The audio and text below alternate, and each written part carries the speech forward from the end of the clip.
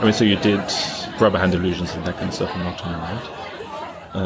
But Yeah, or like, sort of. so how did you get into that? Because it seems to me like it's a somewhat smaller area. Yeah, so I guess I came to the end of my undergraduate degree, and during my degree, I always wanted to do. I was thinking I'd go into kind of clinical, as lots of psychology students do. And then I remember in the final year of my course, I did a module which is on neuropsychology, and I was just like, I just want to keep learning about it.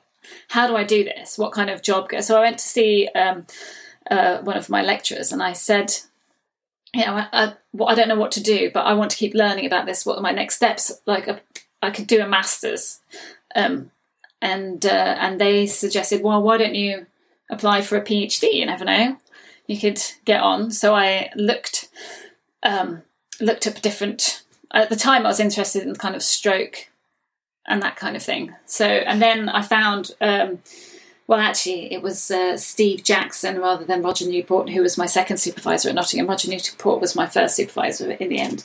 And their research seemed interesting. And so I applied for a PhD and I got on.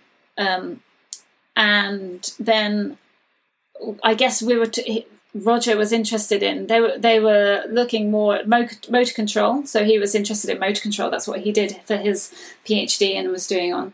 And then he was interested in, when I was starting a project to do with awareness of action, so awareness of your body. And like that whole kind of self consciousness and stuff really interested me. So that's kind of where we started. And so awareness of action. And then we kind of, at the same sort of time, there were people like Patrick Haggard, as well as Steve Jackson, who's the professor in that lab, who had got funding from EPS, the Experimental Psychology Society, to run a series of sort of small meetings with a theme of body representation.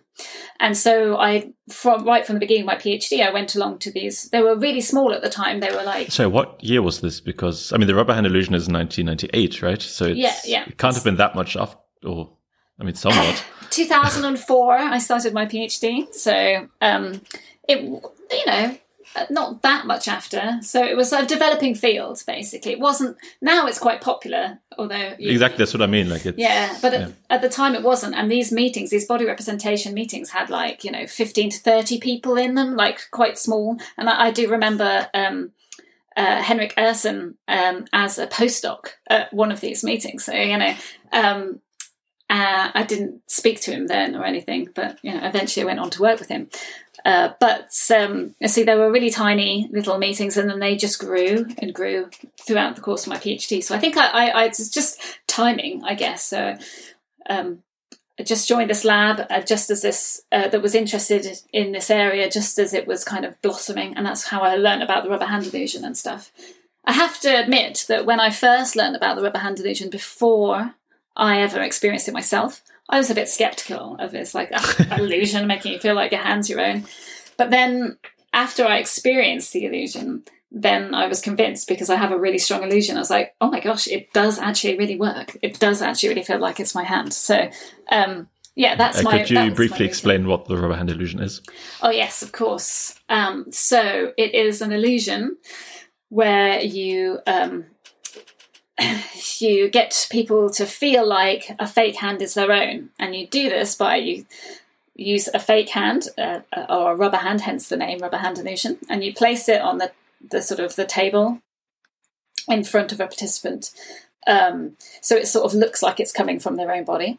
And then you normally use something like a hairdresser's cape that kind of hides the fact that, that it's has the hand finishes at the wrist, sort of thing. So it hides the wrist of the fake hand and also your forearm.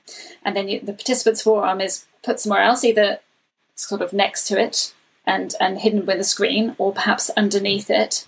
Often you can use that. And so under the table or underneath a platform on which the rubber hand is on. So basically you can't see your own hand. You can only see this fake rubber hand as if it's coming out of your body. And then what happens is the experimenter normally uses brushes to like brush or in some way touch your real hand and the fake hand at exactly the same time and exactly the same place.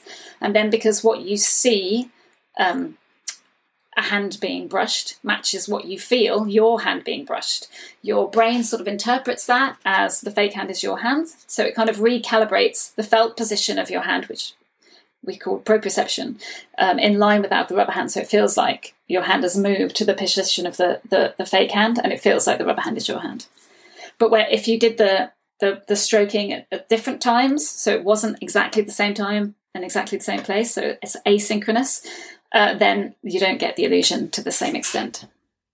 Is that clear? I think so. I mean, okay. It's always hard, same for me. Like, I don't know it as well as you, but I've done it a few times, and I think that's clear. But actually, one question is so I've only done it or had it done on me when the hand was next to my hand. I've never done the underneath or something like that. Mm-hmm. Do they work differently well, or what's why would you do one or the other? So I think, often it's, I don't know, a case of logistics. You might have, like in the scanner or something, if you're in the brain scanner, it's much easier. You don't have the lateral space to have the hand next to it, so you put the hand underneath. I mean, and I'm not sure if there's been a study, I can't think off the top of my head, which directly compares the two, but in my experience, the one where it's actually underneath is much stronger. But the original design was to the side. But if you imagine, if you're thinking about the felt position of the hand, it's when you've got it one above the other, it's kind of, they're overlaid, even though there is obviously this height difference. So I think that's why, it's because it seems to be more, and also the how your the posture of the shoulder and stuff is more in line with that position of the hand. So I can't think of a paper that's directly looked at this, but my experience is that one is stronger. So it also just takes up less space. So some of the studies I've been doing over recent years are I've been doing sort of in public engagement events like science festivals and stuff with kids, and it's just easier to have a little platform. It's just logistically easier, I think, to use the one above the other method. But the traditional one, that Botvinnik and Cohen used the first ones were done in that way, so that's probably why.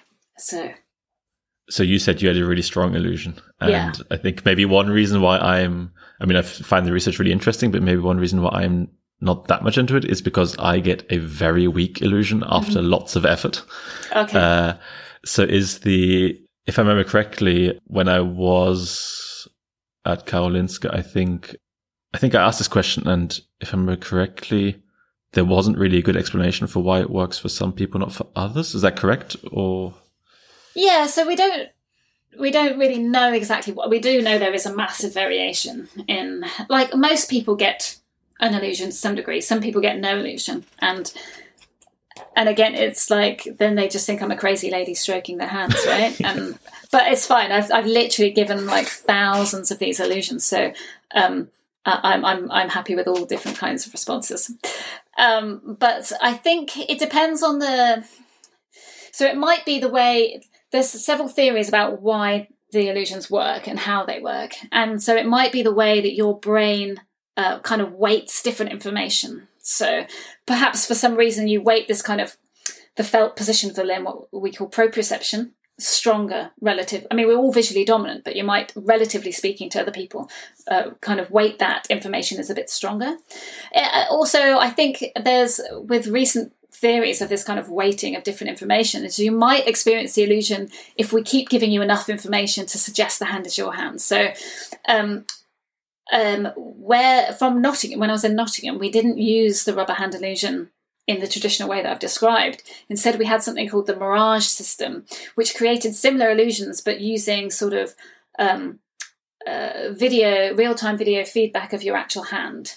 So it was a much more kind of immersive and realistic, and that we found had much more higher rates of people experiencing strong illusions, because it was actually your hand. But then we did really cool things like stretching fingers and moving your hand into different places, and these were making hands disappear or feel like they disappear.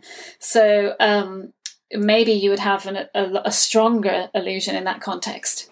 But for me, it doesn't really matter. It can be like I've done, and this is from a non-published study, but I've done illusions using a monkey hand, and I get the illusion with a monkey hand. I don't know what it says about me, but yeah.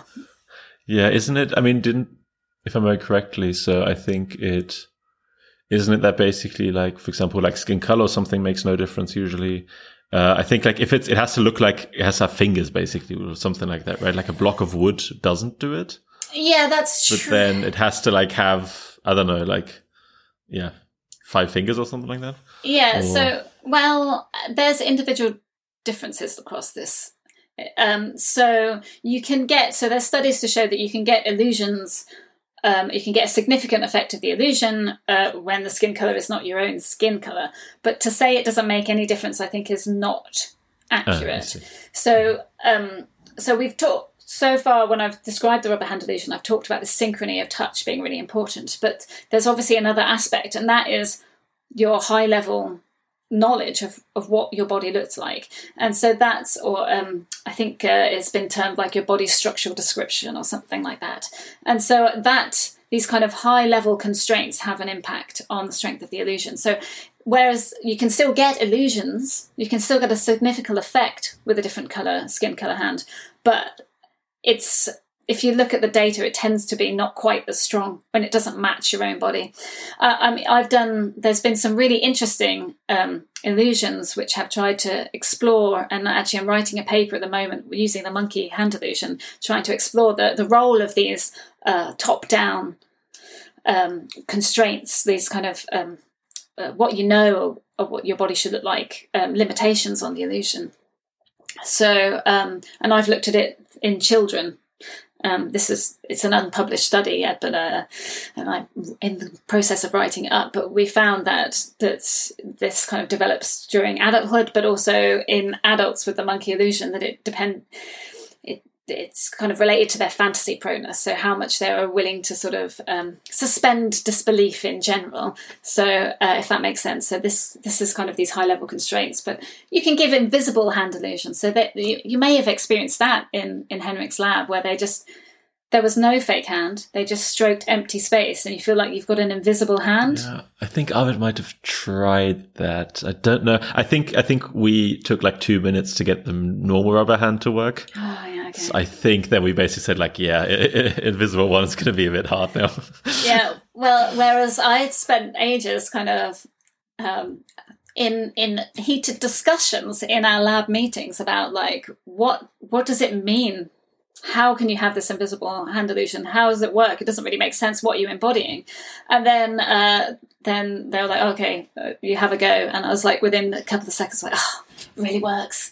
It really works. So invisible hand works. That means like you just don't have the rubber hand, right? You just pretend. Yeah. You feel like your hand is sort of, you sort of stroke an empty space, and it feels like you're you own an invisible hand. So your hand is there, but you can't see it, basically. And it feels like your hand's gone invisible. It's kind of a really weird experience. So, and I published a study last year where we did a version of that where I was able to do invisible finger stretching. So our tactile feedback, instead of like kind of the brush strokes, is we stroked along the finger, and then gradually your sort of invisible finger got longer and longer, if that made sense. Oh, you mean like the stroke you saw kind of? Yes, it stretched longer and longer, whilst we're keeping kind of the same length on your finger, and people felt like they were getting these long invisible fingers. The strength of the illusion isn't as strong, obviously, as if you had real visual feedback, but we were able to elicit that kind of that feeling of long invisible fingers, which is exciting. So interesting. It's such a bizarre research area. Like even within like psychology or doing experiments or something, I give people make a decision between like 2 things or something, and then you have these things where you give like that's the one thing that I found so cool in when I was in Stockholm, is that this was pretty much the only time that consistently participants said it was an interesting experiment to take part in. I mean, here you occasionally have someone who said, "Oh, that was really cool," and you go like, "Was it? Like, really? That was interesting?" I mean, fair enough, but we did the full body illusion, but there it was fairly common that people would say like that was actually really interesting. Yeah, it's nice because what's really nice in science to try and get people to engage in it, and that's why this field is really good for that, because people can take part. Like that's why I do a lot of these public engagement events, and so you get people to take part, and then they get interested in why it works and how it works. Although a lot of people sort of say, "Oh yeah, but what's the point?" And then you're like, "Aha!" And then you can give them the proper science behind it, and they're like, "Oh yeah." So it's not only fun, but it's also important. So yeah, best of both worlds. Exactly, I think so. But yeah, sometimes they think that I'm a bit like, I have like fake. My lab has got. Open the cupboard in my lab and there's a mannequin in there and stuff. And so people do think I'm a bit weird. Sometimes it's like, oh yeah, she's the lady with all the hands. So, but Yeah, it's especially weird when I guess, I think someone said that in Henrik's lab that they were going through Stockholm with like a rubber hand in their bag or something, and you do sometimes get slightly weird looks where there's like a finger coming out of your bag or something. Yeah, what have you got there? Yeah, absolutely. So you said like you kind of accidentally almost got into the field. Mm-hmm. How did you end up then in Henrik's lab in Stockholm? I guess you said you met him earlier, but didn't talk to him. Well, yeah. Not avoiding him, but just didn't talk to him. Yeah, well, I met him when he was a postdoc, but then I met him later as well, but I didn't really speak to him very much. I'm quite shy, especially when I was a PhD student. I was very shy about, so I wasn't very good at that. But yeah, so during the course of my PhD, and then I stayed on in the same lab and did 2 short postdocs. They were about a year. And then I was looking for a job, and someone sent me an advert for a job in Henrik's lab. And obviously Henrik at that point was blossomed into a very well-respected researcher in our field, with some excellent publications and some really nice big grants. So I was like, I'd like to try and work with him. So I applied, and I got invited for interview. And when I turned up, he recognised me, even though we hadn't. And was like, oh yeah, so we do know each other. We'd seen each other at conferences, and it went from there. Really, I mean.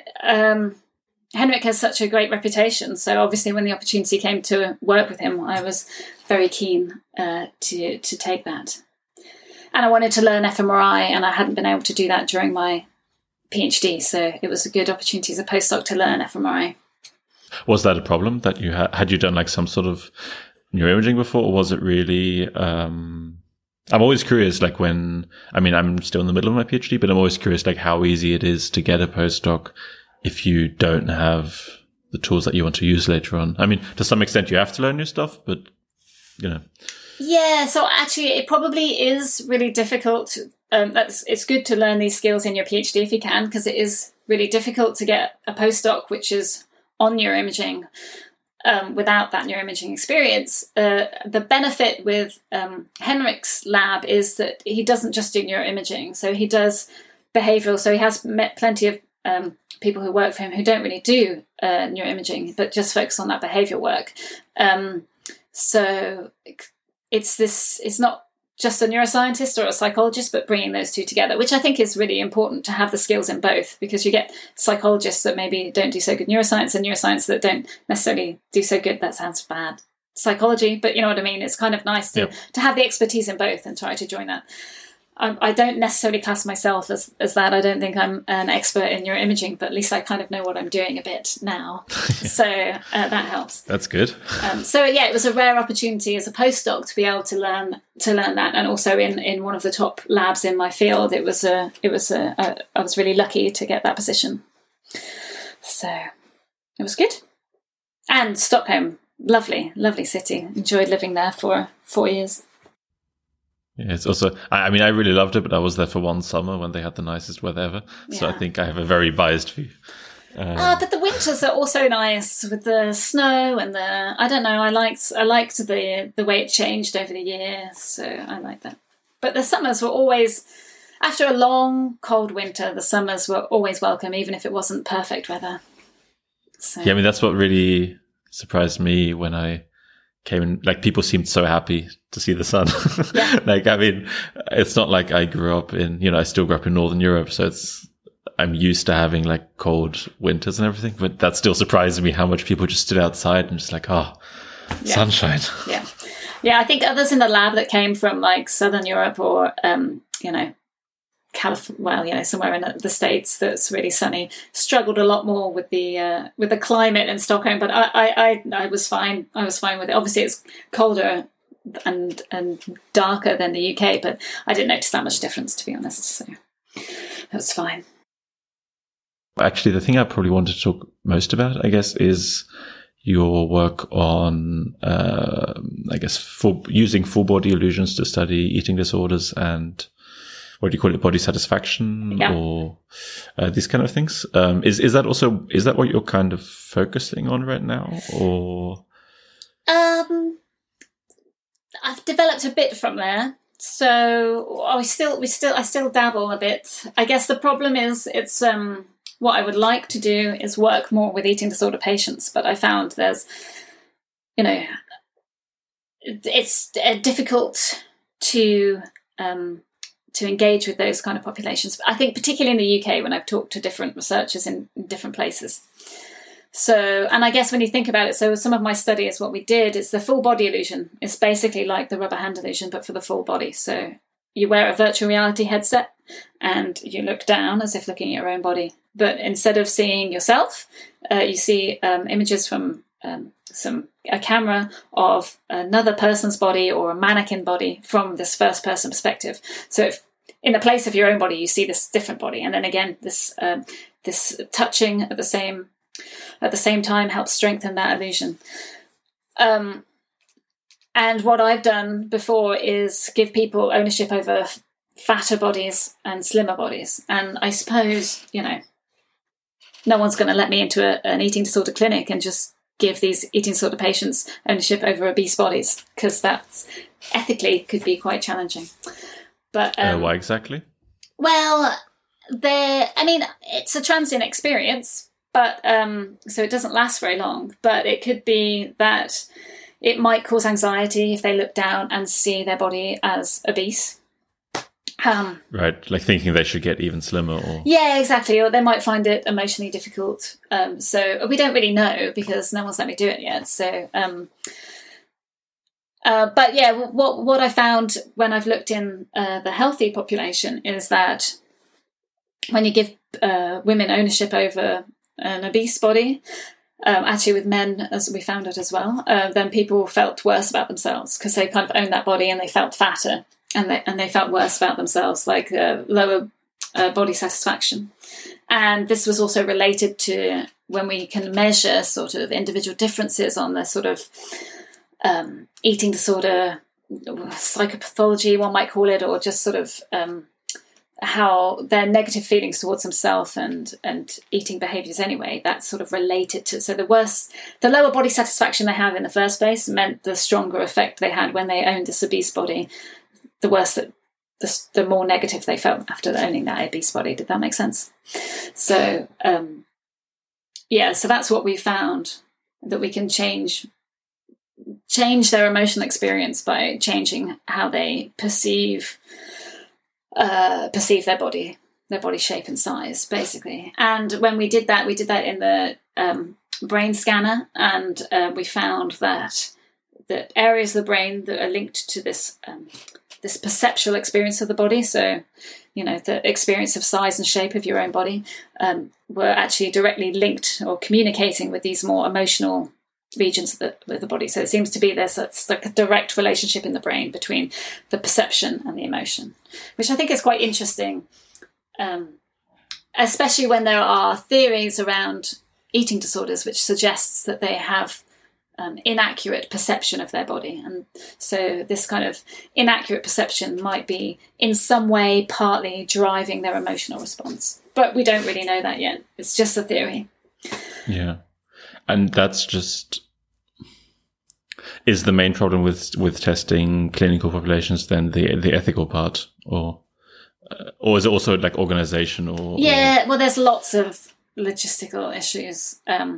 Yeah, so there's ethics. There's also sort of, it's nice to get clinicians engaged, but a lot of clinicians are so overworked that they don't really have time to engage in research, even if they want to. So that's, there's lots of different issues, which meant that this area of research has been a bit slower than I would like. But but we've still looked at it within healthy populations, and we can see, and then that tells us a little bit about risk factors for developing eating disorders, perhaps, rather than looking at clinical populations. So I was able to do some rubber hand illusion stuff with some eating disorder patients, but that's as far as I've got. And then that clinic was taken over by a different organisation, and I went on maternity leave. So I need to try and, I've not long come back, so I need to try and re-engage with the clinicians there to see where we go from there. So right.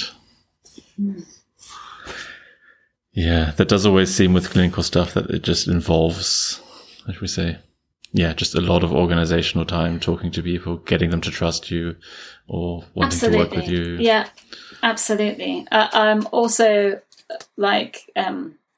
doing a bit of work now with looking at perception of the body during pregnancy, because obviously I hadn't thought about it before, and then I got pregnant and I was like, oh yeah, why didn't I look at pregnancy before? And so again, I'm looking at the same sort of aspects, so this link between bodily changes and emotional aspects, because again, a lot of people, there's in the perinatal period, so pregnancy and after birth, there's high incidence of anxiety and depression in this group of people.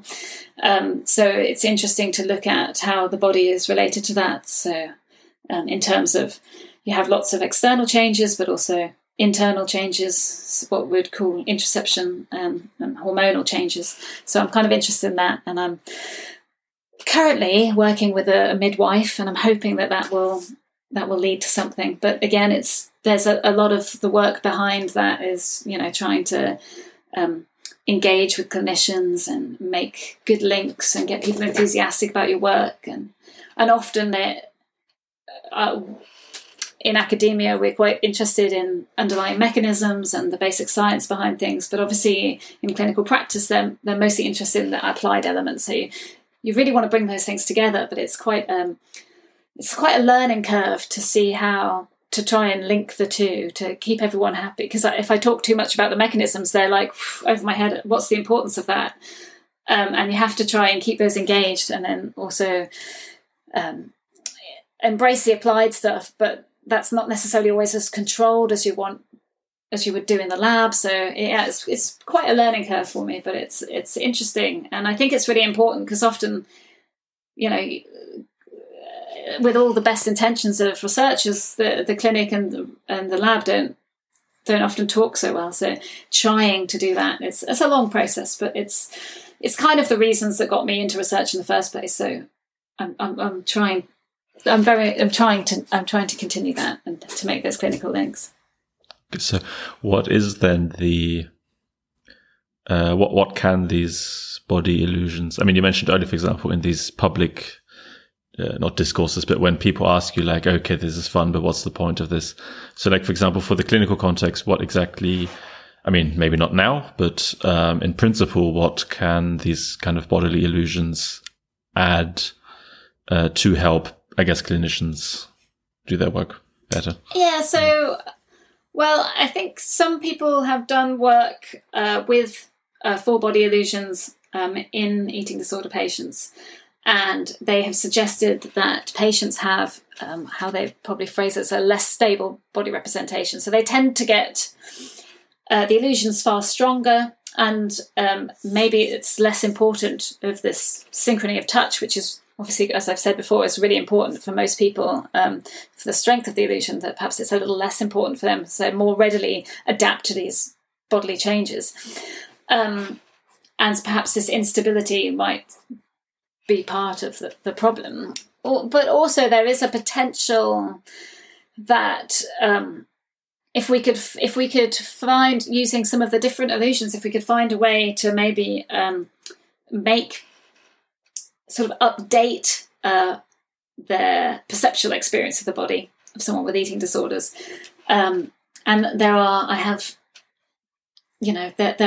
hypotheses of how this could be done. Then perhaps we can make their more accurate, then realise their true shape, and therefore make some progress into helping with therapy. I mean, that would be the ideal, to be able to use some sort of body illusions in therapy in order to kind of update body representations so they're more accurate. So what do you mean by update exactly? Yeah. I was thinking that. As I was saying that, I was thinking, what does that mean? Okay, so...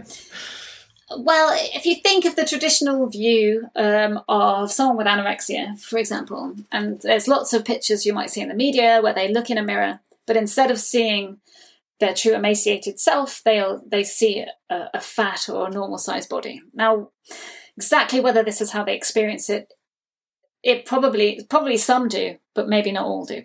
But this might be a feature, or something similar to this be a feature of some presentations of eating disorders. Exactly, we need to learn a little bit about why it's not accurate, why their representation of the self isn't accurate.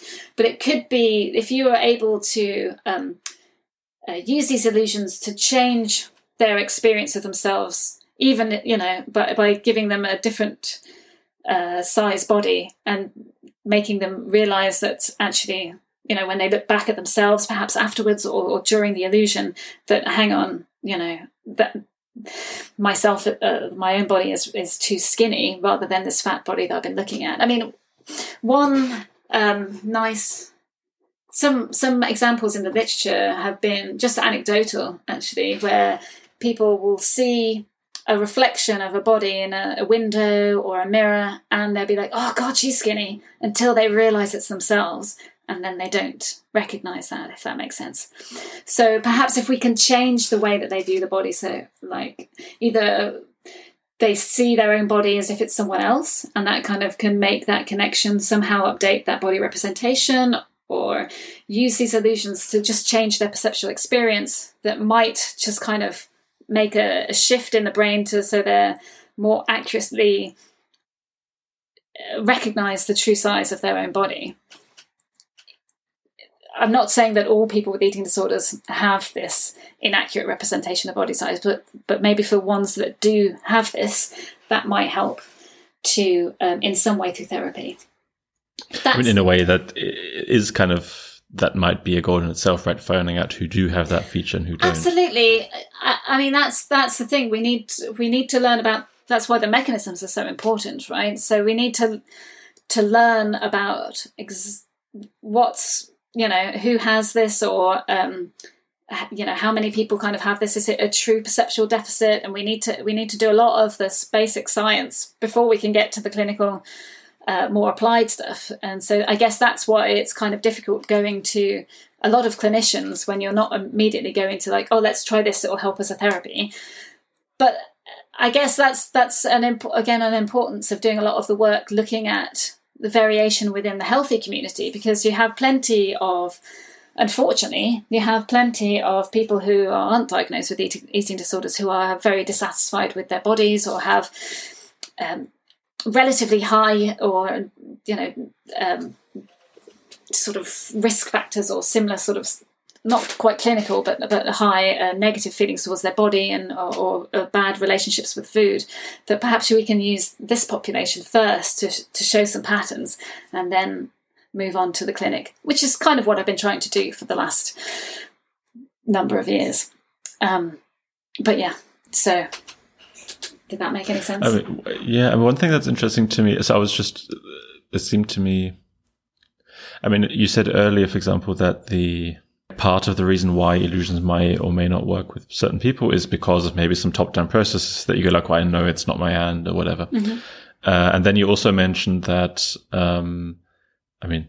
anecdotally, but that people with eating disorders might look at their own body, not know it's their own, mm-hmm.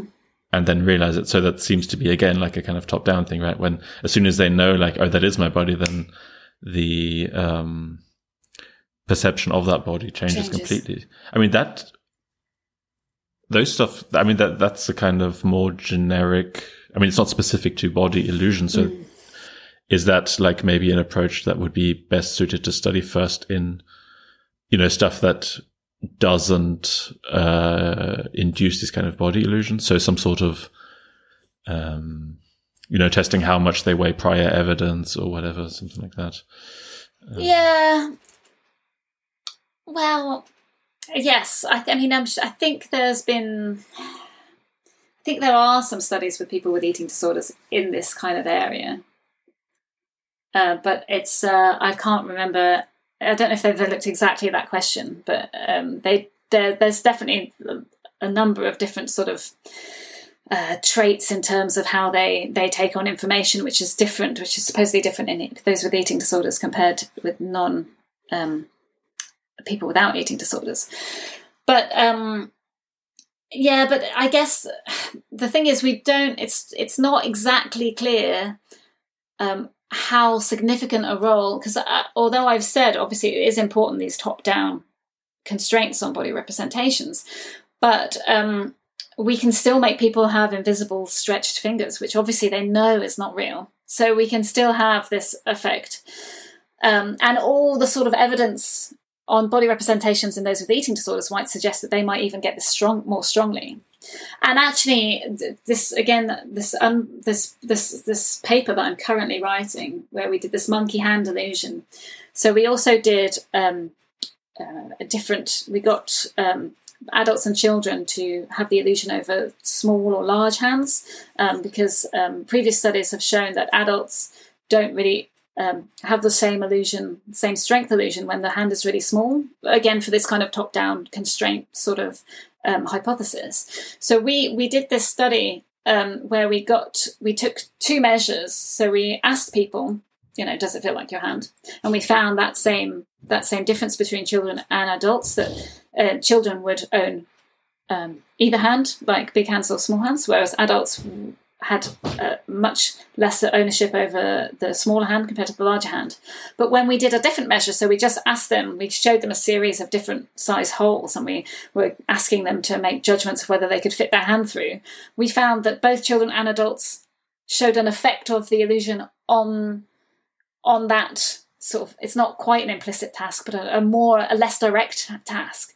So where they might be saying, oh no, that's not my hand, but when they went to use that hand or make judgments, indirectly assessing the size of the hand, it seemed that they had embodied it to some degree. So, so the adults had, not the children hadn't. No. Or everyone showed that effect. Everyone showed it. Yeah, exactly. Everyone showed the effect. So whereas the adults then were not showing the illusion over the small hand, but when you asked them to reach through something, after they owned a small hand, they were saying they could fit the hand through smaller sizes of hole. Does that make sense? Yep. So it suggests that even though perhaps in a subjective, I'm not getting the illusion kind of way, that has an effect, that maybe when you take other measures, it does have an effect. And I guess we need to look at these in the different populations to see whether if those with eating disorders do the same kind of thing. So even if, I don't know, we don't really know enough about the role of that to really be definitively say if they weigh different types of information differently, they won't get the illusion. There is a hypothesis, and maybe someone should study that. But there are so many. I don't have time to do to answer every question that I find interesting. I'm probably spreading myself a bit thin across different topics as it is. So, but yeah, definitely it could be an interesting question. By the way, what kind of monkey hand did you use? It was I'm asking because I once met someone, and her hands looked exactly like the hands of a gorilla.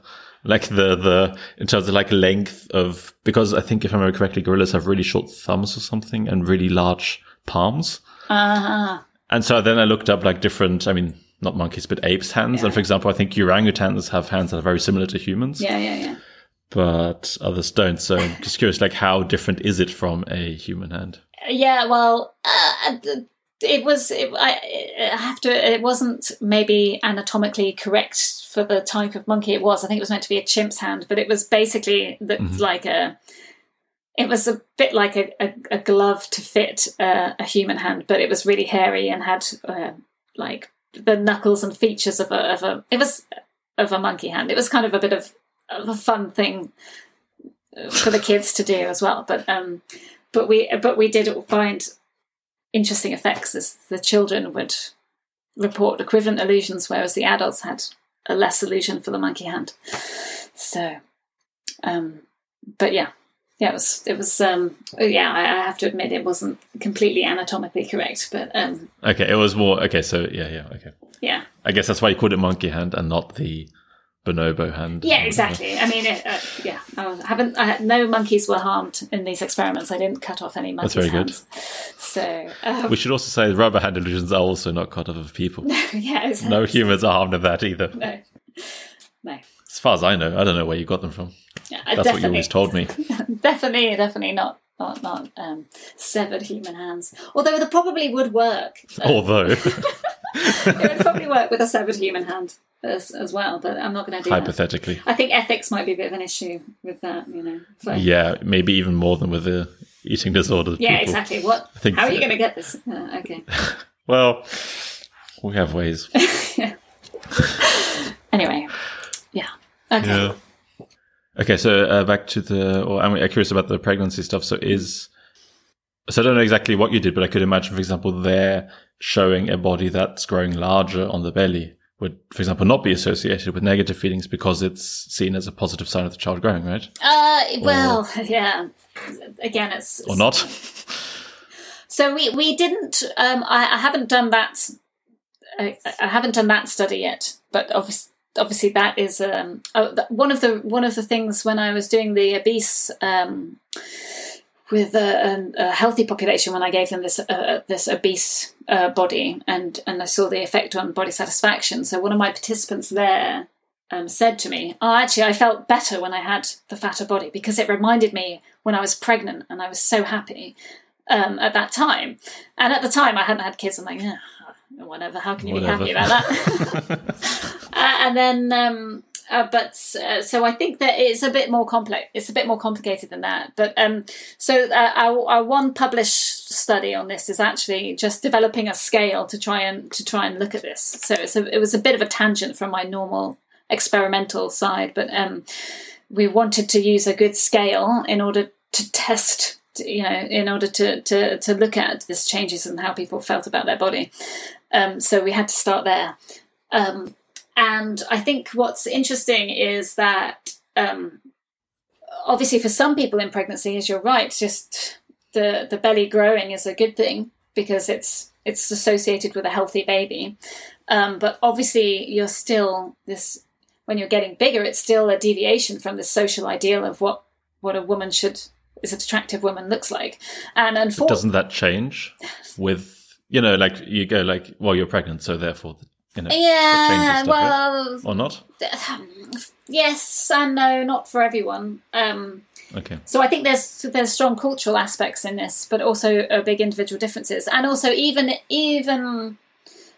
that it is, even though if it does change during pregnancy. So so there's definitely some. So there's a lot of qualitative studies in this area. And some of them have talked about this change where, I'm allowed to eat what I want. I can have a big belly because I'm pregnant. And so that suspends everything during pregnancy. Whereas other people still really struggle. They're getting bigger and they really struggle with that during pregnancy. So I think there is individual differences in how you adapt to the changing body during pregnancy.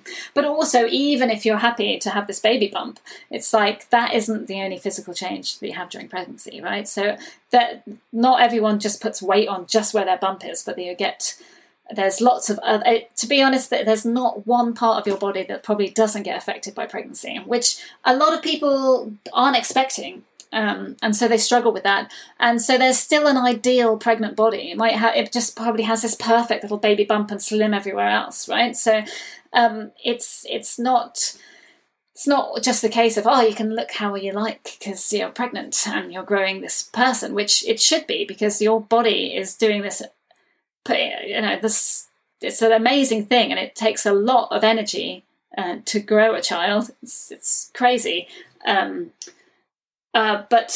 But it isn't like that, unfortunately. So it's interesting for us to kind of explore that. And I guess what's important is to maybe identify perhaps women who struggle a bit more with the physical changes in pregnancy for whatever reason, whether it's because they're having more hard time with physical changes or because of their beliefs beforehand, which mean that they don't accept them very well or as easily. These people might be more at risk at developing postnatal depression or prenatal depression or anxiety, that kind of thing. And also you have to think that although there's this sort of, when you're pregnant, there might be some forgiveness as well.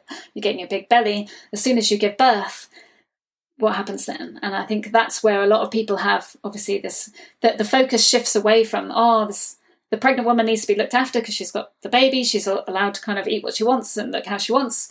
You give birth, suddenly the focus is all on the baby, not on the mother, incorrectly so. And then you're not, where's your excuse for having a big belly anymore? Obviously, you still have an excuse, but not that you need an excuse, but you know what I mean. It's like internally, I think there's a lot of problems, and just physically, like if you've had a long traumatic birth as well, you're not just overweight, but all the physical elements can take you months or years. Some people have bodily changes which never go away, so it's a huge physical undertaking just to create a human being. And so there's a lot to explore there. So yes, I think that it would be interesting to look at the overall changes, as you've suggested, to see whether they actually get more positive feeling owning bigger bellies. But more importantly, I think it's to look at the individual differences for those, to maybe identify people who maybe are more at risk at developing mental health issues. And perhaps we can pick that up from their experience of their body or their physical changes during pregnancy, or at least part of that. I'm not saying it's the only cause, but perhaps it can contribute in some way. And so that's what I'm interested in, rather than the overall effect, but more nuanced changes, which might be tell us something about, help us with maternal and infant health and well-being, that kind of thing. Does that make sense? Yeah. I mean, so I feel like I've just sort of, preached at you about how difficult it is for a woman to give birth and be pregnant and stuff. But you have, obviously, how would you know? You have no idea. But it's yeah, that's true. And I had no idea before it happened to me, and that's why I'm really interested in this field now. So I think it's quite interesting. Did that then kind of shift your also academic interest a bit in that sense? Yeah. Or was it more kind of realizing that there was just something like, it can be applied to that and it fits well? Yes, a bit of both. So, I think right now I'm really interested in, the pregnancy side of things. And I think it has academically shifted my interests a bit. It's still within the same broad umbrella. And I have PhD students who are just a PhD student, and also other students who all want to work with the eating disorder stuff. And perhaps if you're a 21-year-old, you're not so interested in pregnancy research.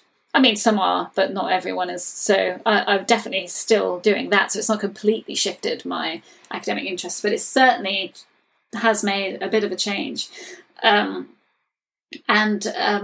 just applying things that that we know about or we've learned about, just generally body perception and stuff like that in non-pregnant women, it's made me think about how that might change during pregnancy. So one quite hot topic in body representation research at the moment is interoception. So interoception is sort of body signals that come from inside the body. So things like hunger, thirst, potentially pain, and stuff like that come from. Does proprioception count as? Yeah, so it is quite difficult, the boundaries of what counts as interoception and what doesn't. But so some people might argue proprioception does. Another thing is affective touch. So if you obviously this is when you touch someone that's very external, But if you touch them at the right velocity, then that activates something called C fibers under the skin,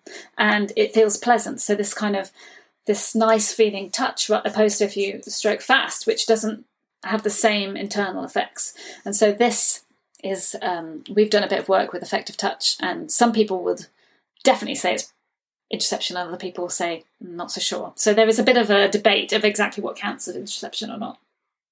But so in terms of pregnancy, obviously there's huge changes. So, or at least there's big changes, certainly in the way that you might attend to these internal signals. So, for me, for example, I've always been someone who just, maybe I don't have very good interoceptive awareness, but I don't always notice when I'm hungry. So I can be like at work and be like, oh, it's 4:00 and I haven't had lunch. How did that happen?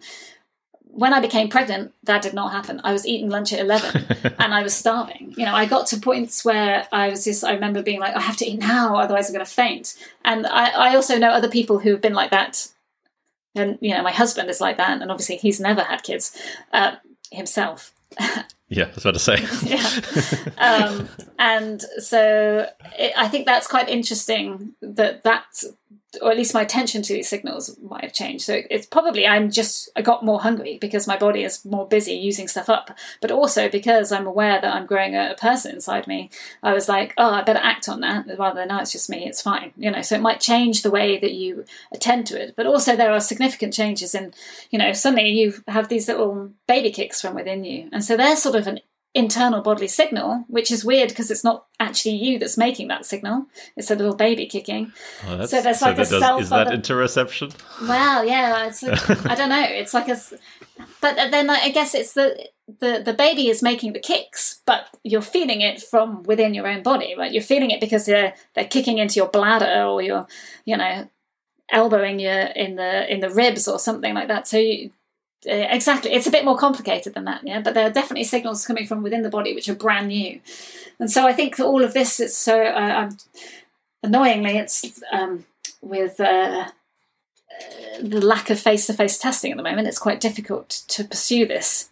At the minute, I have been dabbling with online experiments, but they're harder. Obviously, they're not so easy to control and stuff like that. But just trying to explore a little bit about how these interoceptive changes might relate again to sort of maternal mental health, because in terms of eating disorders, like poor interoceptive awareness has been linked with eating disorders, and that kind of makes sense intuitively, that perhaps someone with anorexia either doesn't recognize that they're hungry or ignores that they're hungry, so they have to dampen down these signals in some way. So it kind of makes sense that this there is some difference in interoception with these. And again, maybe someone with binge eating disorder misinterpreting signals, thinking that they're hungry when they're not, that kind of thing. So it does make sense. So I'm kind of interested. I guess the benefit of working with pregnant samples is they're a little bit easier to work with than your eating disorder samples, but you can tackle some of the same questions, and maybe something about what we learn in pregnancy we can then apply to other clinical groups. So that's kind of what I'm interested in. So they're kind of the same questions, similar questions, but in different populations, and but it's kind of part of the same sort of thing. Yeah, it does sound as if you could do, as you said, many of the studies or address many of the topics that you want to do, but without, for example, the ethical, I would imagine, at least fewer ethical constraints because they're not a clinical group. Yeah, exactly. They're healthy women. They just happen to be pregnant. Exactly. Yeah. So it does make it a bit easier. And then maybe if we can do some of the work in pregnancy and we learn about some of they're a really good group because there are significant changes that probably occur during this time. If we learn a bit about that, then maybe we can build more of the knowledge that we need in order to kind of convince clinicians working with eating disorders to let me at their patients. So, that sounded wrong, but you know what I mean. I think I know what you mean. Yeah. So But you learn, but they're interesting in of their own right as well, as I said, because the women in pregnancy and just after pregnancy are much more prone than the general population for having depression and anxiety. So obviously there's a lot more going on, but because I'm a body researcher, then I'm interested in the body's contribution to these, if it has a contribution to these things, which, because pregnancy is such a physical and birth is so physical, you would think that it would have some sort of potential contribution to what's going on.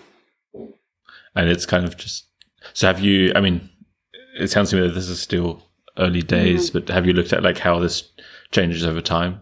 Like from, let's say you have people who, I mean, if it's with like a fertility clinic or something, you would have people who aren't pregnant yet but want to be, and then you could kind of look at how that, is that something you want to do? Or yeah, absolutely. So it would be, I mean, that obviously if you work with people with the fertility clinic, it might be people who are trying to conceive, might be paying different attention to their body compared to people who are before they're even trying to conceive, and then that's going to be difficult to get. That's a much more long project to try and get people before they've even thought about having kids and follow them the whole way. But yeah, absolutely. I mean, I think the first next step would be to try to follow people from pregnancy to postnatally. So we've done a bit of work in pregnancy. So as I said, we've got one published study, and we've got other ones, lots of other data from pregnant women. And we've got some data from postnatal women, but they're different women. But the next step would be to try and follow people through pregnancy and to postnatally, and to see what happens. But then, yes, of course, it would be interesting to find people not pregnant and then follow them all the way through. So yeah, that's a goal, but it's a bit. I need some funding to be able to do that. So some of the data that I've got at the moment, hopefully, will provide good pilot data for grant applications. So that's what I'm hoping.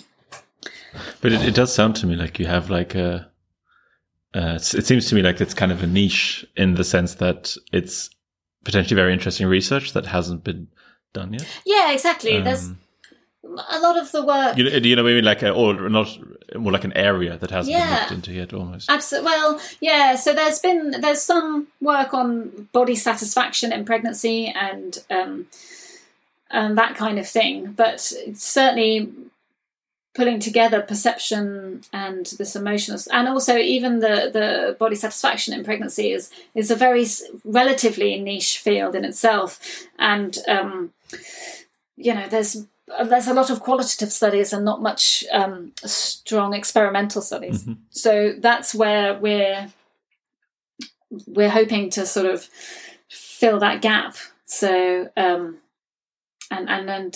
it's quite interesting bringing together different areas, and I think it's quite interesting. And as I said, I've recently been I found a midwife, a trained midwife who's really keen on research, and so I'm hoping that we can build a good relationship to try and pursue this area more, because I think it's really interesting, and as you said, it's an under-researched area. I mean, especially when you think of how many women get pregnant, and also there's a really quite high proportion relatively of women who then develop mental health issues over this period, and the knock-on effects of that aren't just damaging necessarily to the mother, but also to the baby's development.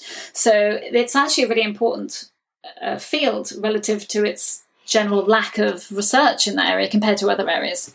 So I think it's important. I'm probably becoming more feminist in my time as well, just in terms of interested in in terms of, like, I guess, women in science, and when you look at many of these journals which are tailored towards things like midwifery or women's health, the impact factors are really low compared to some of others, and you just think, anyway, I won't preach to you about that.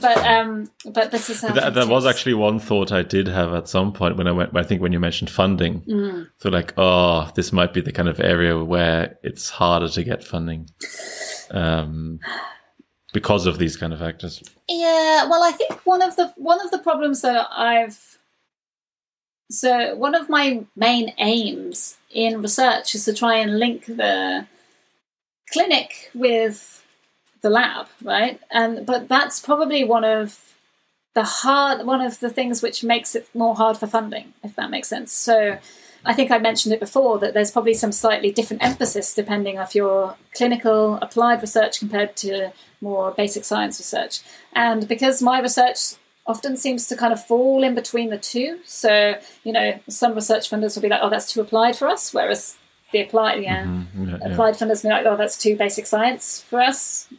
So I need to. It's a bit of a learning curve for me to work out how to pitch, and so perhaps if I'm applying to a more applied funder, I have to kind of lean towards that in the main aims, but then obviously try to do all the basic science part of the studies, but perhaps less focus on them in the application. Talking about bureaucracy, of that element now. So, but it is, yeah. I think that is a challenge in that way. But hopefully, it won't be too hard. I'm hoping. So now I'm back from maternity leave. I'm up to grant writing. I'm starting to be working on grants again, so I'm hoping that it won't be that bad. I mean, obviously, applying for funding is hard anyway, but it's a bit of a lottery anyway. But then again, it's also novel. So yeah, I'm hoping so. I'm hoping that will be the nice selling factor. So, but we will see. Time will tell. Actually, one thing I wanted to ask was, you said online studies. I'm just curious, how do you do? I'm assuming you're not doing body illusions online. No. So what kind of stuff can you do online for your line of research? Yeah, well, I've just done one pilot, and I've just got pilot data for it. So I'm not sure when you're going to broadcast this. Don't want everyone copying me, but no. No, I mean there's a task. What's the acronym stand for? So that basically there's a task called MIST, which is I can't remember what it's actually, some mindful interest. It's about interoceptive awareness, right? And it's a bit of a weird task, and probably one that I wouldn't have jumped to use first if it wasn't one that I thought, hang on, this might be something that I can apply to an online study. So it's where you basically have people. You ask people to attend to different parts of their body for a couple of minutes, and then during that time, you're sort of, mindfulness. I don't know if you've ever done yoga or mindfulness, and they're like, now put your attention to your back, and then and then you think about your back, and you're meant to be sort of in the zone. And then what happens in this time is there's some little 3 beeps or whatever, and when you hear the beep, if your mind has wandered, if you've started thinking about a cup of tea or something like that, then you have to respond. Whereas if you are still concentrating, then you don't press a button, right? And then, but I've also had to adapt it a little bit for a slightly different measure too, just to find out how easy they find it to maintain their attention towards different parts of the body. And so this is meant to be some sort of interoception, avoidance or something, or lack of avoidance of attending to different parts of the body, right? So this is the task that I've tried, I've adapted to online, and actually I've got some really interesting. It seems to have worked. So I haven't got a massive sample because it's only a pilot study to see if it's even feasible. But it's so I got people to also take a questionnaire, which is meant to tap into interoception, and what I found is that their performance on the task does correlate with some of the scales associated with interoception. So it does seem to be tapping into at least some aspects of interoception, or what we think of as interoception, but in a less direct way in terms of asking you how much do you attend to whatever. Oh, it sort of does, I suppose, but anyway, it's a different measure to do it. And so I've tried this, and I've got some pilot data from around 20 pregnant women and some postnatal women and some neither women. I'm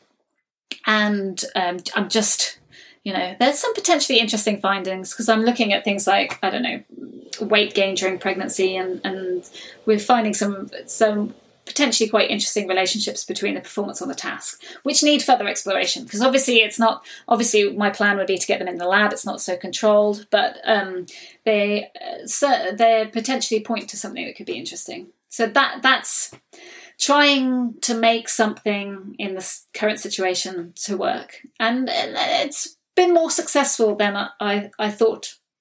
As I say, only quite a small sample, but it's been more. I've definitely got some interesting pilot data, which it deserves further exploration in there. So, I find that interesting.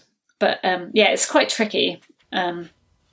It's quite tricky at the moment. That also sounds like the kind of thing that you could do with people with eating disorder, right? Absolutely, yeah. So, and probably a little bit more accepted, because it sounds a bit like a mindfulness thing. And there's plenty of studies which have done mindfulness in eating disorders. There's definitely something that we could probably do with that kind of population. But it's only my first time of toying with it.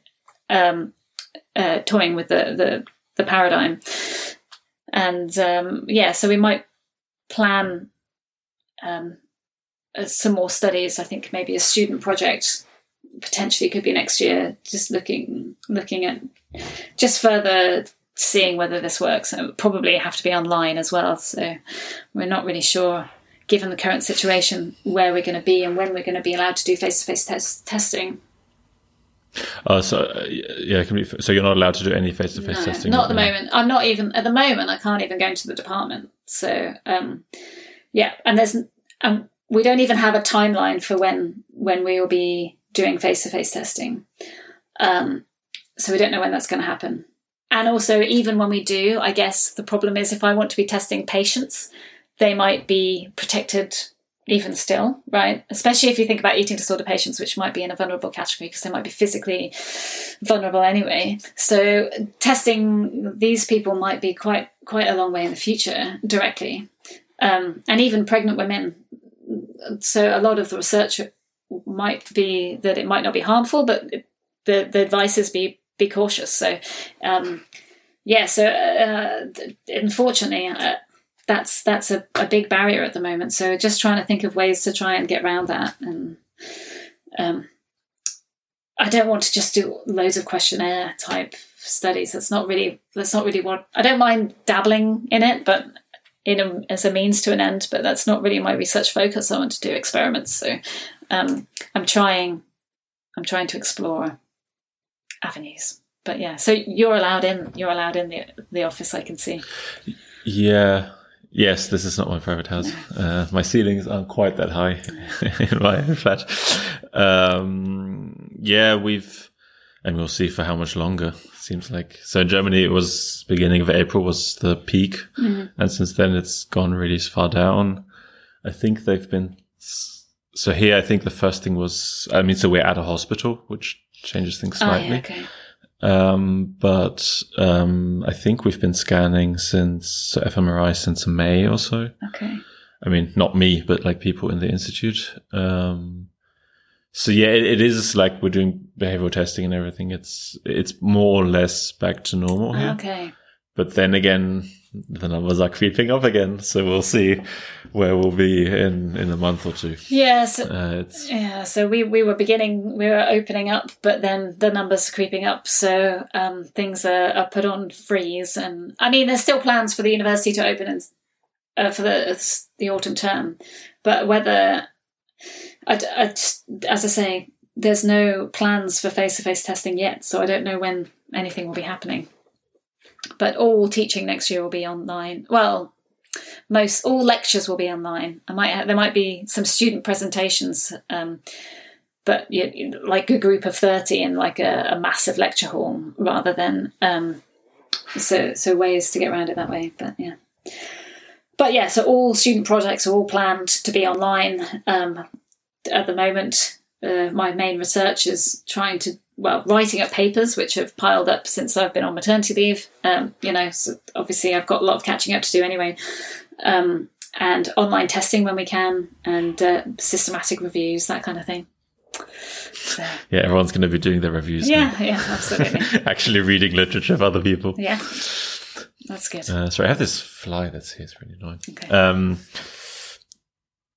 Yeah, I mean, in some sense, that it seems to me almost like it seems to me most academics do have a lot of projects that they kind of should be writing up right now, or should have done a while ago. So I feel like people might just kind of get rid of their backlog. Yeah, hopefully. Yeah. At least temporarily. Until then, in a few years, a new one builds up. But. Yeah, absolutely. So I'm hoping that, making use of the time to write up these papers and to and hopefully to write some grants. So, Oh yeah, of course. That's the plan. So hopefully it won't. So how does, or in general, I guess maybe like since we like saw each other the last time, I think you moved to York, right? Yeah. We saw each other in Stockholm the last time. But how's it been as a lecturer? Well, how's that been? Yeah. Starting your own lab and that kind of stuff. Yeah, it's been good. So I like the autonomy. It's nice to have that, to be able to direct. I mean, Henrik was incredibly good at letting you kind of direct your own research anyway, but it was quite nice to have for it to be me and not just Henrik's postdoc, so that's quite nice. Obviously a lot of work trying to build your lab up, and also just because I'm a lot busier with other stuff. I have to teach, I have to do administration for the department, so I'm not doing as much of the face-to-face testing, so having to delegate that has been quite, it's learning how to do that, which is good. I mean, it's helpful. I've had two fantastic PhD students. One of them finished in April, and he was amazing, and definitely could trust him to do everything perfectly in the lab. Well, really well in the lab, and like he was amazing and did a really good job. My current PhD student, she's also fantastic. So I've been really lucky with these brilliant PhD students, which has helped. So that's all been really good. And I really enjoy mentoring. I mean, I still need mentoring myself, but I enjoy mentoring other people, because I think I've learnt quite a lot about how to play the game of academia. Many of the lessons I've learnt too late for myself, but I'm hoping to help bring on new researchers, the next generation of researchers. So I really enjoy that aspect. And it's really nice when you meet enthusiastic students who are really intelligent and really, I find that really inspiring, and I really enjoy that element of things. So I really like that. Obviously I'm driven by research, so, the other tasks feel like they might get in the way sometimes, but they're part of my job. It's nice to have a permanent position, I suppose, and so you can actually, because when you move institutions, there's always this backlog of settling in somewhere and building up your research again. So it's kind of nice to, I've had that. Obviously, then I decided to have 2 kids, which sort of does the same, gives you a little gaps in your CV anyway. But it's nice to be able to know that I'm not be searching for the next job, which is kind of good. So, and I'm lucky where I am, because I think that my teaching load isn't very high, which is good. And I teach a module on my own subject area, which is good. It's just that I actually find I get a bit stressed about that, because I want people to enjoy it, because it's my baby, right? And I have to tell them about my research. It's like, please love the research. Please love this area. Great, right? Yeah, this is great. It is great. You've got to find it. You're great. having fun. Yeah, and it's generally gone very well. But yeah, I do get that anxiety of like, this is important to me, so I'm hoping that you enjoy it. But yeah, so it's been good. It's been good. Obviously you kind of miss postdoc days and PhD where you don't have to do these extra tasks, but then it's nice to be part of a community at York where it's supportive. So when I'm doing this administration, it's often helping my colleagues or, you know, that kind of thing, and helping the department as a whole, which is nice. And I think that at York, there's definitely that feeling of this camaraderie in the department. There's a lot less politics than perhaps there might be in other places, and it's a really nice team, and we get on really well. And so you feel less. Well, personally, I don't mind doing some of the tasks so much because it's to contribute to the group, and you know, if I don't do it, then one of my friends is going to have to do it. So you know, it makes you want to take part in these aspects, if that makes sense. But yeah, it's been good. I just don't like the title lecturer, because then if you're outside of the UK, and even if you're inside of the UK and you don't know much, you know, you don't know about the role of an academic, then people just think you teach, and it's like, well, no, I don't just teach. It's the research element. So that's the only the title is a bit annoying. I guess that's a matter of time, right? Yeah, so a lot of institutions in the UK are changing to that assistant professor, associate professor kind of titles. But well, I mean, also in terms of you. Oh yeah. At some point, when I not being a lecturer. Oh yeah, right? Well yeah, but then it's senior lecturer, and then it's reader or professor. So yeah, reader sounds even weirder. It is, isn't it? Well, it's like, you read. Yeah. Okay. So I have to wait until I'm a professor. So I don't know whether. Yeah. Anyway, but not every academic becomes a professor, so we will see.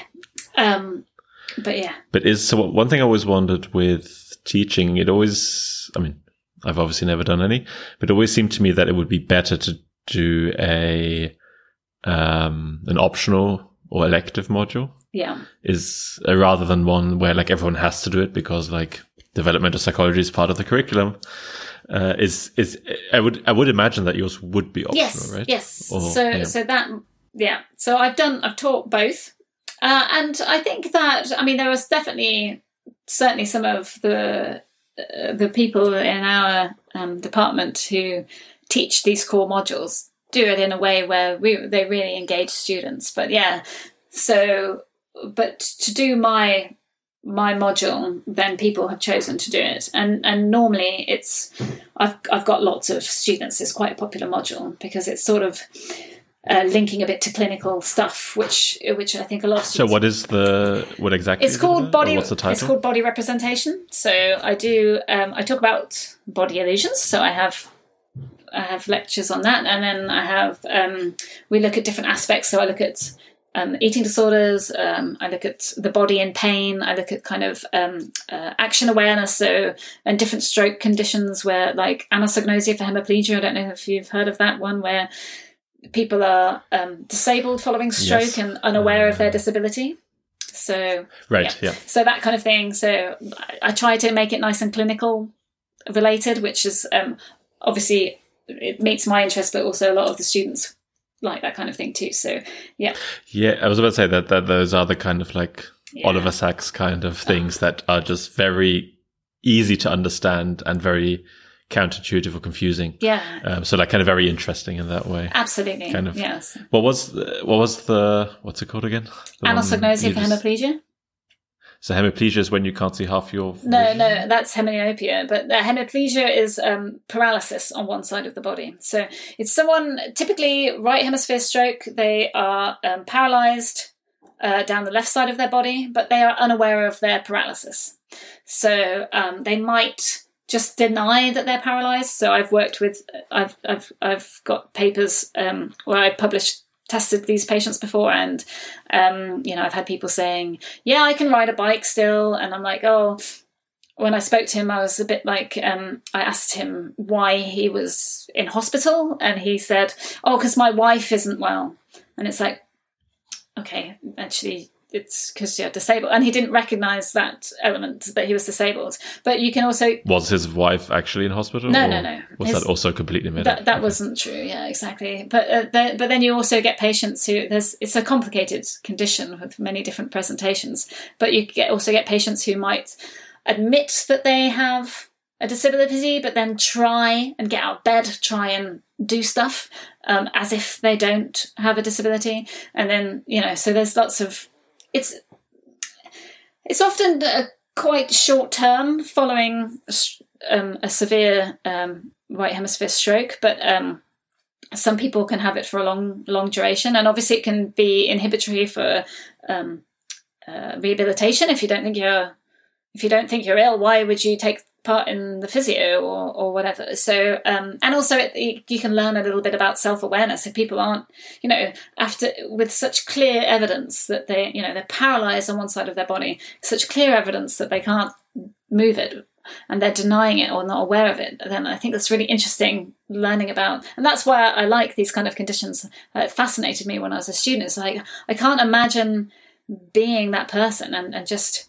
Yeah. What is the subjective experience like of being unaware of your disability? So I think, it's a really fascinating condition, and that lecture particularly is also very popular.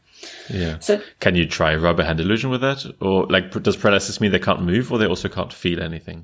So a lot of the patients can't feel anything, but some can, and they have done. There's a researcher at UCL called Katerina Fetopoulou, and she's done and she worked, I think, together with Paul Jenkinson. I collaborate with both of them. They're lovely and brilliant researchers, and they've done some sort of rubber hand style experiments with these patients. And what they find, if I remember rightly, is that just placing a hand in front of them, often they just think it's their hand, right? So they readily accept it's their hand. So so you can definitely do some work with those, but they're quite rare and difficult to work with patients. So, because as I said, it's often after quite a severe stroke. I mean, I as part of my PhD, I did work with neglect patients. So these are people who have a lack of awareness of one side of space. So, and again, they were sort of similar right hemisphere brain damage, similar to the anosognosia, except anosognosia is more rare. But they're often really sick. So I remember sort of like learning about a patient, going in to see him and he'd passed away, that kind of thing. So you're talking about people testing at the bedside often. But it was when I was looking for neglect patients that I happened to just come across a file of a guy, and I looked at his medical notes and I was like, oh, anosognosia. And so then we did some experiments with him, and it was really fascinating. But yeah, they're difficult to come across and test, but yeah, they're a really fascinating condition, and some sort of work has been done with those with kind of rubber hands. But yeah, so that's it's a popular module, a popular lecture. So that and the eating disorders, they're interesting. We love eating disorders. People love eating disorders. They're fascinated by eating disorders because it's, I guess a lot of our students know someone who has had an eating disorder or something like that. So there's that personal connection. So I think there's that interest, which is, but the research is hard to do on all these populations because, So. I'm curious about one thing you said earlier when you said you still need mentoring. So I'm curious, how does that happen if it's... for people like me, PhD students, postdocs, it's very, it's built into the system that you have mentoring, right? Yeah. How do you go about that if you don't, if officially in that sense you don't have someone whose lab you're working in and who looks over your shoulder as part of their job in that sense? Yeah, so I think the departments are getting better at this. And our department is really good. I mean, when I started my lectureship, actually, I got given two mentors. I got a teaching mentor and a research mentor. And they were both fantastic, actually. They're both great. And so they're people that I meant to go to and speak to about advice for these things. So is that normal? I'd never heard of this. Well, I don't know. I think it's probably, as I said, I think it's a developing thing. So hopefully it's going to be more normal. There's also things like the early career. So we have, ECR, the Early Career Research Forum. I think that we have, it's mostly for postdocs, but new sort of lecturers are also included in this. So they put on events and different sort of training and stuff for the facilities and social networks for these members, which is good. But yeah, otherwise you're just kind of having a good relationship with just your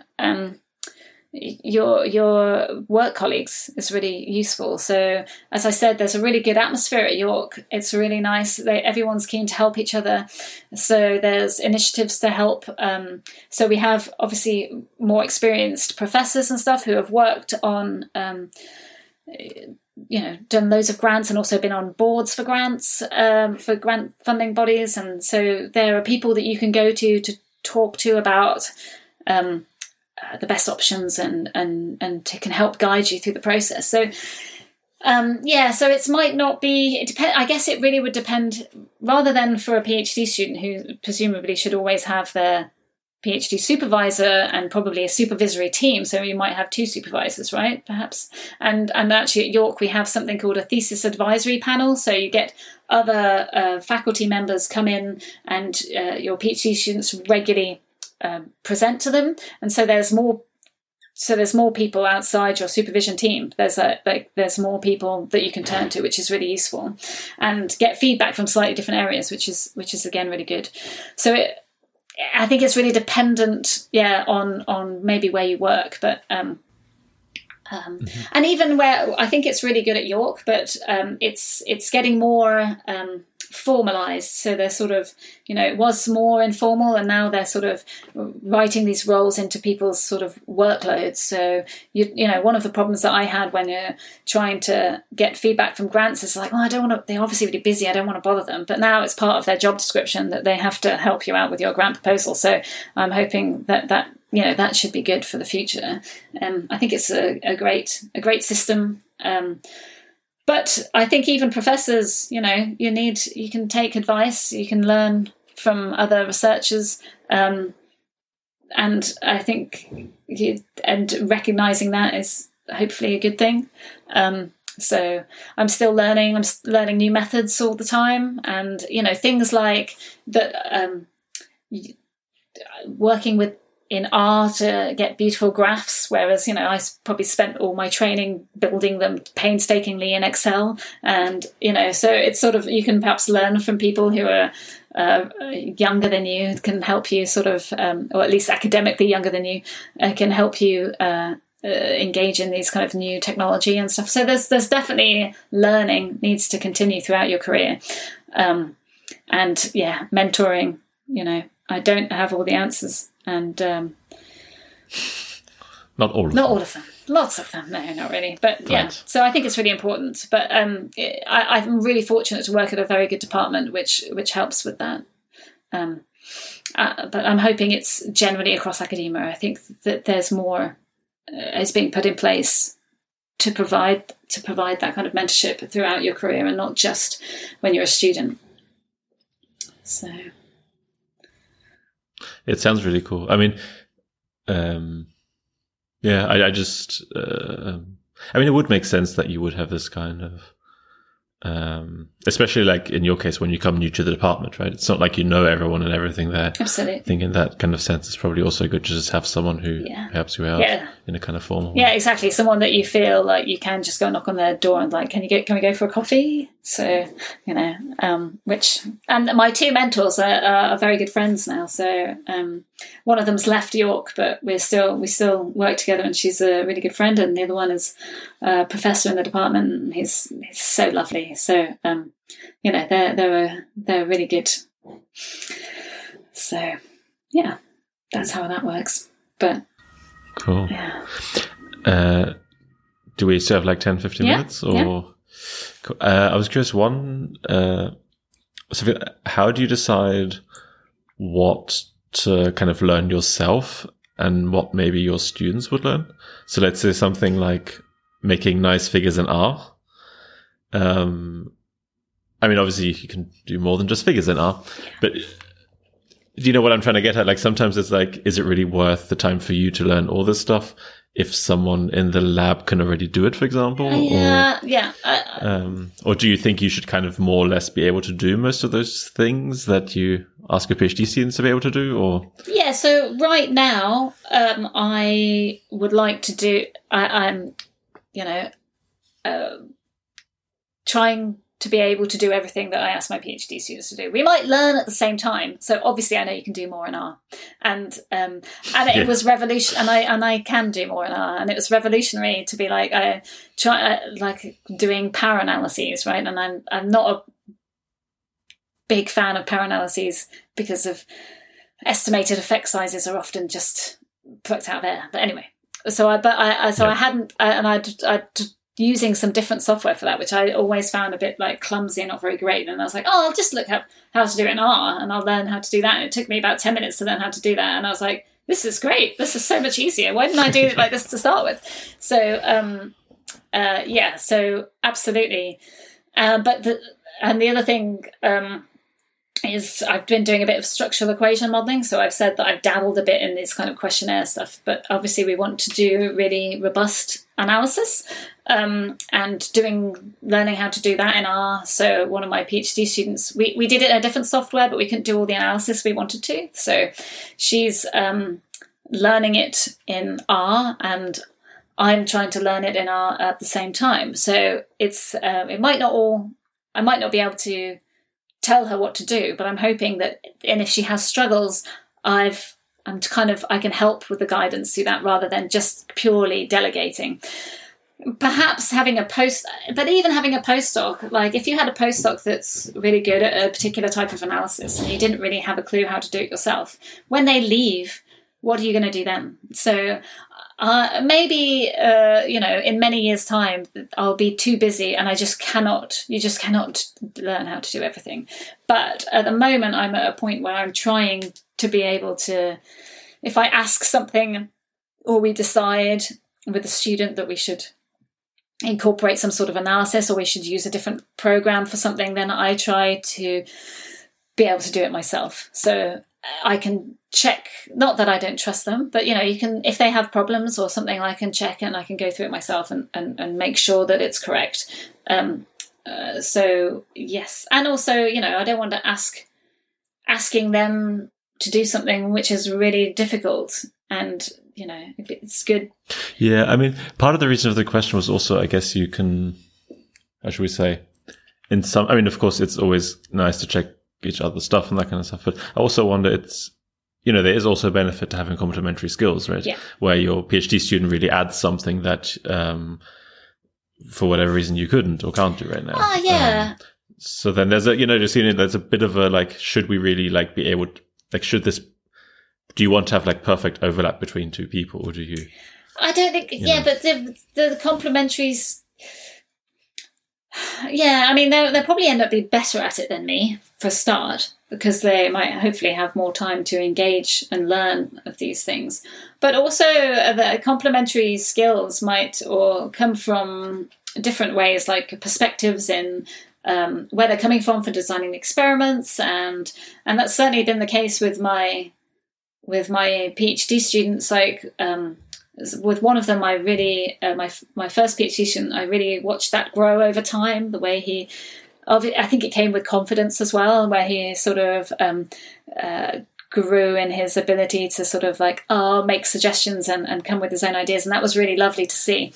And my other student was came with her own ideas from the beginning, and that was really interesting because it's pushed me in directions that I wouldn't necessarily go, and that's. And so we get that anyway. And yeah, I think definitely with some of the analysis that probably some of my students are, I could do it, but I think that they're probably better at it than me. So, but I guess certainly with collaborators, I like to work with other academics a lot in science. I like to collaborate. I think that adds value. I just like to be able to talk my ideas with someone, and it's nice to get perspectives from other people, and their complementary skills are really good. So I've worked, when we did all this sort of rubber hand illusion and monkey hand illusion with kids, I worked with a developmental psychologist, so that was really useful. And yeah, so it's nice there I really like to have complementary skills. But I guess with students, I want to be able to support them. And so I feel like I'd feel bad to sort of, learn this and I'm not going to be there to offer any sort of support through their learning process. So, maybe postdocs, it might be slightly different, but definitely with students, I don't like to ask them to do things that either I couldn't do or I wouldn't be prepared to learn alongside them to be able to support them through it. Because if they get stuck, then they should be able to turn to me. Even if I'm also stuck, that might make them feel better, right? It's like, I'm not sure. So I'm also stuck. let's find someone else to ask. But it's sort of at least we do it together, and it doesn't make them feel that that they're lost on their own. Yeah. Okay, then maybe as a kind of final question. So let's say someone has been listening to this and thinking, I'd really like to work as a master's student, PhD student, postdoc with you. What kind of people are you looking for, or if you are looking for people, and if so, how can they kind of, for PhDs, I'm assuming there are programs in York that they can apply for? Yeah, or? So we have these sort of departmental studentships that come about, which you normally like to start thinking about it at the beginning of the autumn, and the applications are in January, and they do sort of interviews in February. So we have some of those every year, but there are also other avenues to possibly apply for funding, because obviously all these things are really competitive. So, so there are other avenues. So I guess if people are interested, they should email me. But kind of people that I have one PhD student who's in her final year, and I have another PhD. Well, a PhD. She's just got some ESRC funding, so she's doing a master's year and then starting with me the year after. But what I'm looking for is people who are smart and have interests that are similar to mine. So I guess quite often I get emails with people who just want to do eating disorder research with patients and stuff, whereas I guess I'm probably looking for people who are more sort of broadly interested in body representations and how that can then be applied, because as I've said before, the likelihood within a PhD to definitely, once you've applied for NHS ethics and engaged with clinicians, the likelihood of doing a whole PhD on eating disorders with eating disorder patients is probably quite slim. But I'm just bright, interested students. So I'm kind of, I've had some great PhD students so far, so I'm hoping that will long continue. But yeah, always happy to work with people who are interested, and they've always got to read your papers. I'm a sucker for someone who's like, I read your paper on this and I found it really useful. Oh, you've read my paper. Lovely. I'm a sucker. That gets me every time. I'm like, okay. I've taken on extra undergraduate students, more than my quota this year, because people have gone on. I shouldn't say this. What if more people do it? Because people have gone on and read my papers and got in touch. And I'm like, maybe, yeah. Okay. I'm a bit of a sucker. Yeah, now they also don't have to. They'll just say it. They'll know that you'll just be so happy. Well, yeah, but then maybe I'll test them on it. If too many people do this, and you're like, so what did you think of this thing? And then we'll get them in for a chat in the lab and then see if they've really read it. But But I think it's like most academics. Like if